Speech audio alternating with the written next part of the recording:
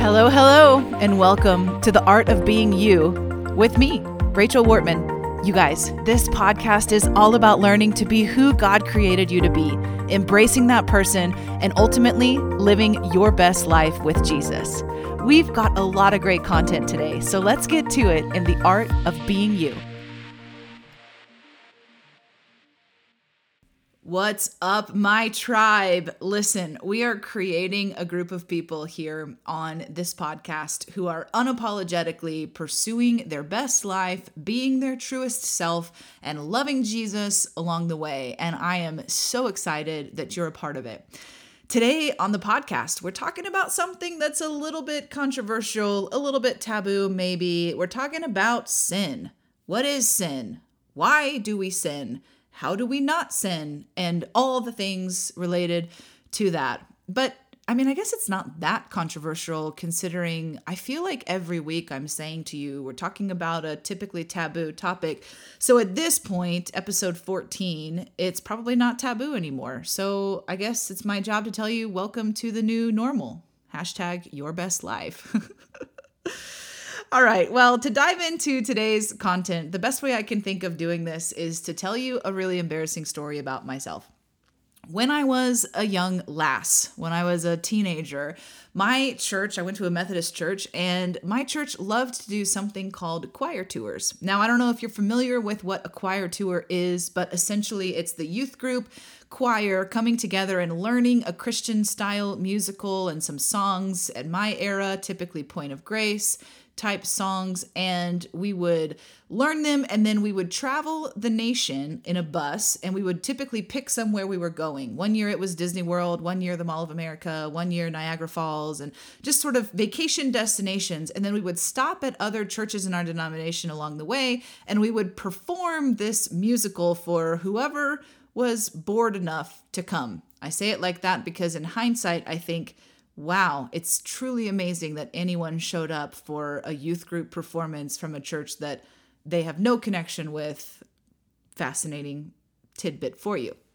But in my youth group choir, I had one of the leads in one of our plays my senior year, and we had this song, and it went a little bit like this. I'm going to sing it for you, and just remember, I'm not a recording artist, although I am recording this podcast. It went something like this. It's sin. S-I-N, beginning in Eden, then ending until who knows when. I maybe got one of the words wrong there, but you get the point. We sang this song, it's sin, and then we would spell it out with a little bit of sass in our snapping hand motions. And this song stayed with me forever. In fact, here we are 2 decades later, and I can still recall it with no issue whatsoever. But what is sin? So in today's world, in our postmodern world, we are having huge arguments theologically about sin. You may not have borne witness to this, but we are. And I'm not going to get into any of the hot topics related around it. I just want to talk on a very practical level about sin. So if you follow me on Facebook a couple weeks ago, or on Instagram for that matter, a couple weeks ago, I put out a post that was about sin, and I shared this quote with you that the Lord had put on my heart, and it was this: if your religious view is centered around your moral code, you've missed the point entirely. I don't know what it is about us Christians, but we are so addicted to the understanding that we're doing the right thing, and therefore self-righteously indignant upon casting judgment on those who we perceive that are doing the wrong thing. And in that dichotomy, we build ourselves up even more, and then morality becomes our God and not Jesus. Yep, I said it. Now, here's the thing. Morality is important. It helps the society as a whole, and it is a byproduct of your relationship with Jesus. But when we focus on being morally good, as if that is the end goal, then we've missed the whole point entirely. You are designed to connect with God, to understand Him, to learn to think like Him, and then consequently act like Him. And then in that, you are shunning what He shuns and doing what He does. And that's where morality comes from. So it's ridiculous to go to someone who has no relationship with God and say you are immoral and therefore flawed eternally because you do bad things, and all the while missing the point that The reason why we do good things is because it comes from a place of relationship with God. So here's what we're going to do. We're going to talk about 3 categories or stages of sin. Now, these are not necessarily 1, 2, 3 in order. They're just 3 different relationships people have with sin, okay? Because at its root, sin is basically choosing to do something that's against God's order or his will. That's what sin is as a general rule. If God tells you don't do it and you do it, that's why it is a sin. Now, this happened the first time in the Garden of Eden when Adam and Eve ate the apple. Eve got her mind a little twisted. She had some ideas that weren't so great. And then there we go. The fall happens. Sin has been happening ever since then. But then this crazy thing happened. In the Garden of Eden, when they were cast out, slight theological tangent for you, God actually gave them a covering for their bodies so that their nakedness or their awareness of their shame would be solved. They'd have a solution for that. And the covering God gave them was to kill an animal, essentially sacrifice an animal to cover the shame of Adam and Eve. If you're not catching the theological inference that I'm giving, let me give it to you in a very practical way. God then created the system of the world to be you sin and an animal sacrifice with a blood payment is the way you atone that. So the altar of the temple, and they would also sacrifice in the tabernacle before the temple was built. The blood payment was the only solution to handle the sins of humanity. Fast forward thousands of years, and Jesus, who is called the perfect Lamb of God, who in fact was born in Bethlehem, where they actually raised the sacrificial lambs. That was one of the places where the sacrificial lambs for Passover sacrifices were actually raised. And then God does what he does best that nobody could plan. And surprisingly, Jesus is born in Bethlehem, the place of the sacrificial lamb's birth. And then he goes on to live a completely spotless and sinless life. And then he becomes the Lamb of God who was slain for our sins. And his payment of blood being spilt on the cross then satisfies all of the payment we owe for our sin. That's the gospel. I hope you already knew that. I hope that's not news to you. So the blood of Jesus is the currency with which we absolve ourselves from sin. So when you come into salvation, when you are born again, you are born prophetically speaking through blood and water in the same way you are born in the natural through blood and water. And the blood is Jesus and the water is the cleansing of the Holy Spirit through your water baptism. And there you are, a new creation. So that's catching us up to speed theologically. Now, we have 3 categories of relation to sin, and it all depends on what's going on inside of you. This is why sin is nuanced. There are some sins that are just a no-go for all humanity, but there are other things that might be okay for one person that are not okay for you, and that's why relationship has to be the king goal of your heart. The first category or way we relate to sin is through blissful unawareness. It's not really blissful. I mean, we're kidding ourselves to think that those who are living a life apart from Jesus and relationship with him are actually really enjoying their life. They might be enjoying it to the extent that they know how, but abundant life and true peace is only found through the person of Jesus. I wanted to talk about sin today and not theology, but yet here I am. So category number 1, blissful unawareness. This is when people are they don't know. They don't know it was a sin. These would be people who don't know Jesus, or they are saved because they know Jesus is the Son of God, but they've never been taught, never opened their Bible, and they're just blissfully unaware of what is right and what is wrong. Category number 2 is an incomplete understanding. These are people who are born again, but they don't understand why something is a sin. And so they succumb to the temptation time and time again because they're lacking understanding. Now, here's why these categories are important. I truly believe God relates to you depending on which category you're in. So when we read the Bible and we read verses about sin, we have to take it into the context of who he was addressing in that moment. We see this with the woman at the well, right? And he has this amazing conversation with her where she goes on to basically start the first revival. She goes back to her city and tells everybody about Jesus. She's not even a Jewish woman, and she's blissfully unaware that living with her boyfriend is a sin in God's eyes, that being married so many times, going through the act of divorce that technically, according to Jewish law, was a sin. She's blissfully unaware of all these things. And yet God ministers to her in a way that is not condemning, it's not harsh, and it's not judgmental. Why? Because he understands exactly where she is. Then we've got those who they just need more understanding, category 2, incomplete understanding. And then the third way that we relate to sin is through deliberate indifference. Deliberate indifference. Essentially, this is the type of people who say, yeah, I know that's wrong, I just don't care. Yeah, I know that's wrong, but I'm living my own life, and you do you, baby, and I will do me, and that's how it is. Now, these are people who know God, who have had an awareness of God. They understand why this is a sin, and yet they choose to do it anyway. When we see the harsh words of Jesus to the Pharisees, for example, in the Bible, this is the type of posture that sometimes happens with people in category 3. It's not always the case, but it is often the case, because the way God handles you when you have had relationship with him and you choose to essentially deliberately sin against him, it's just different. It's different than those who are blissfully unaware.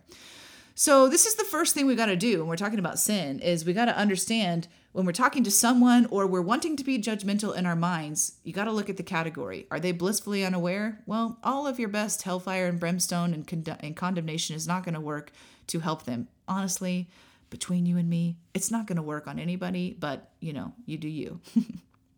So God sees these 3 categories unique, and his response to them is tailored accordingly.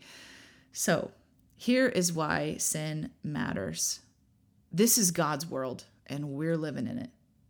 This is God's world. He created it. We are his creation, and he has every right to tell us how to live according to his plan.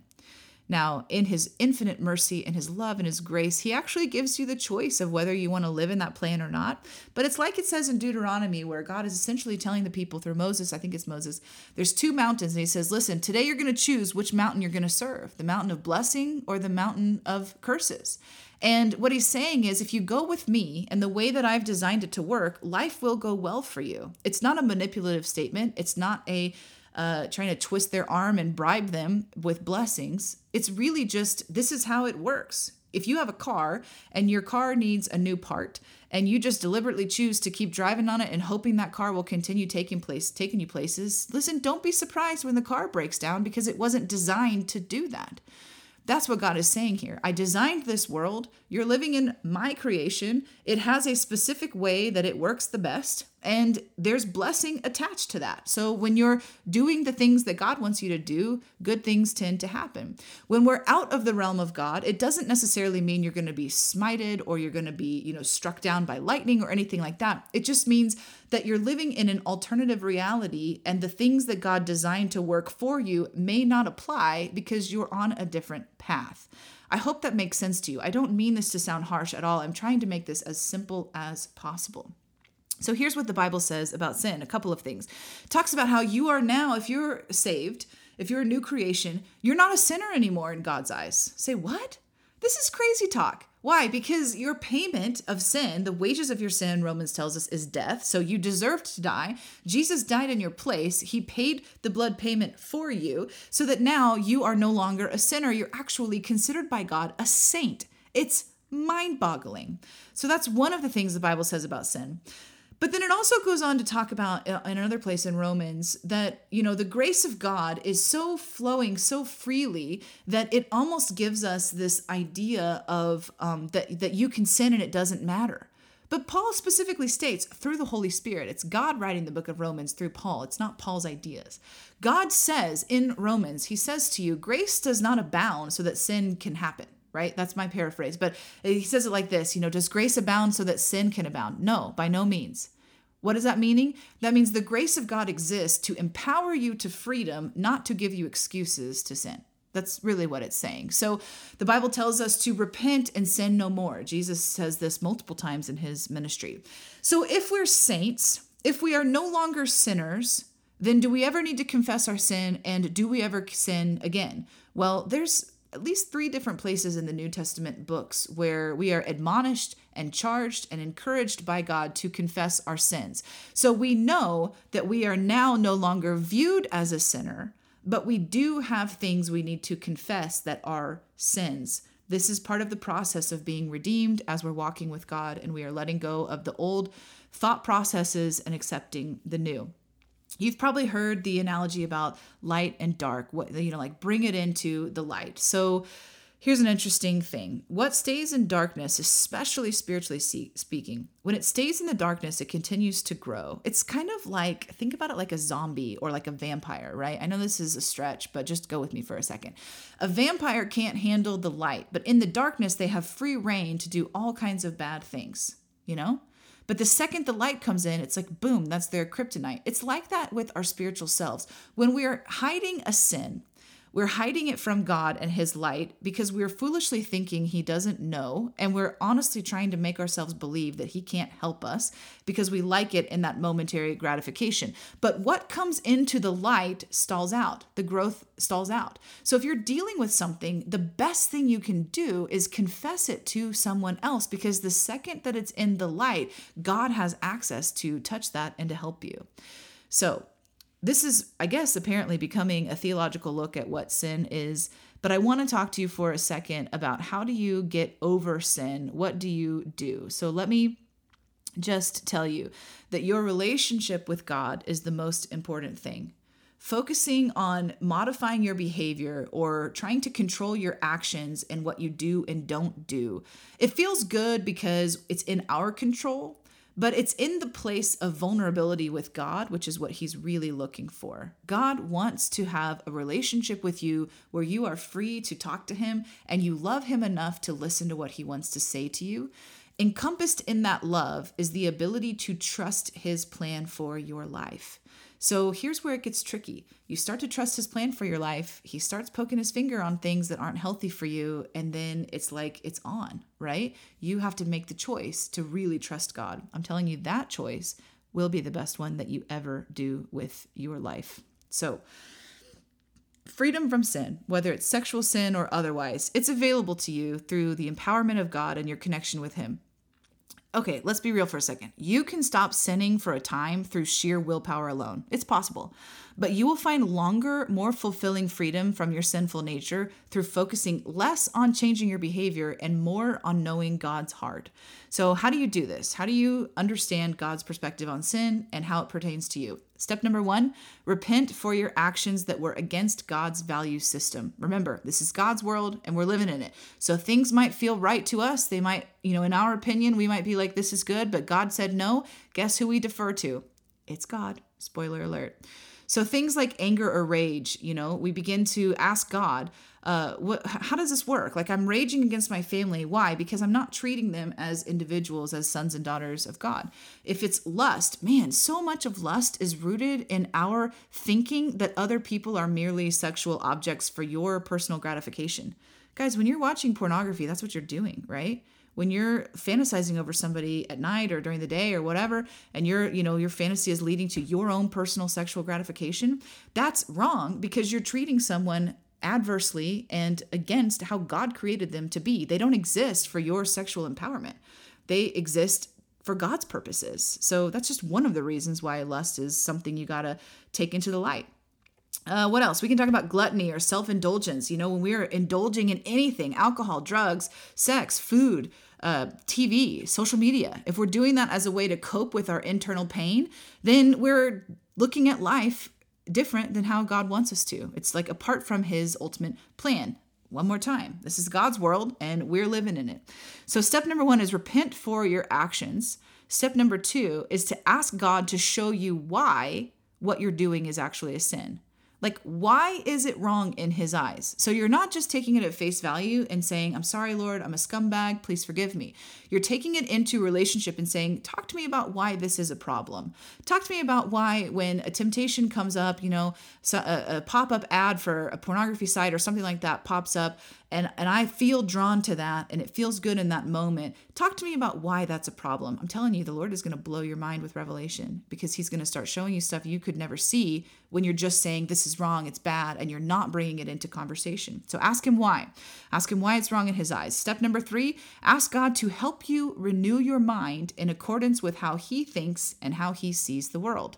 Guys, this is huge. If you want to be free from sin, you're going to do that by renewing your mind to think like God and to act accordingly. Step number 4, hold yourself accountable. But in this way, hold yourself accountable to thinking like him and acting accordingly. Challenge yourself to see people, things, food, and life the way that God created it. And then that's what you're holding yourself accountable to. In other words, you're calling yourself up into who God created you to be, not reminding yourself of all the bad things that you do. Step number 5, just repeat this process as many times as it takes for freedom to set in. I just got to tell you point blank and as, crass as I can. When you really want to be free, you will be.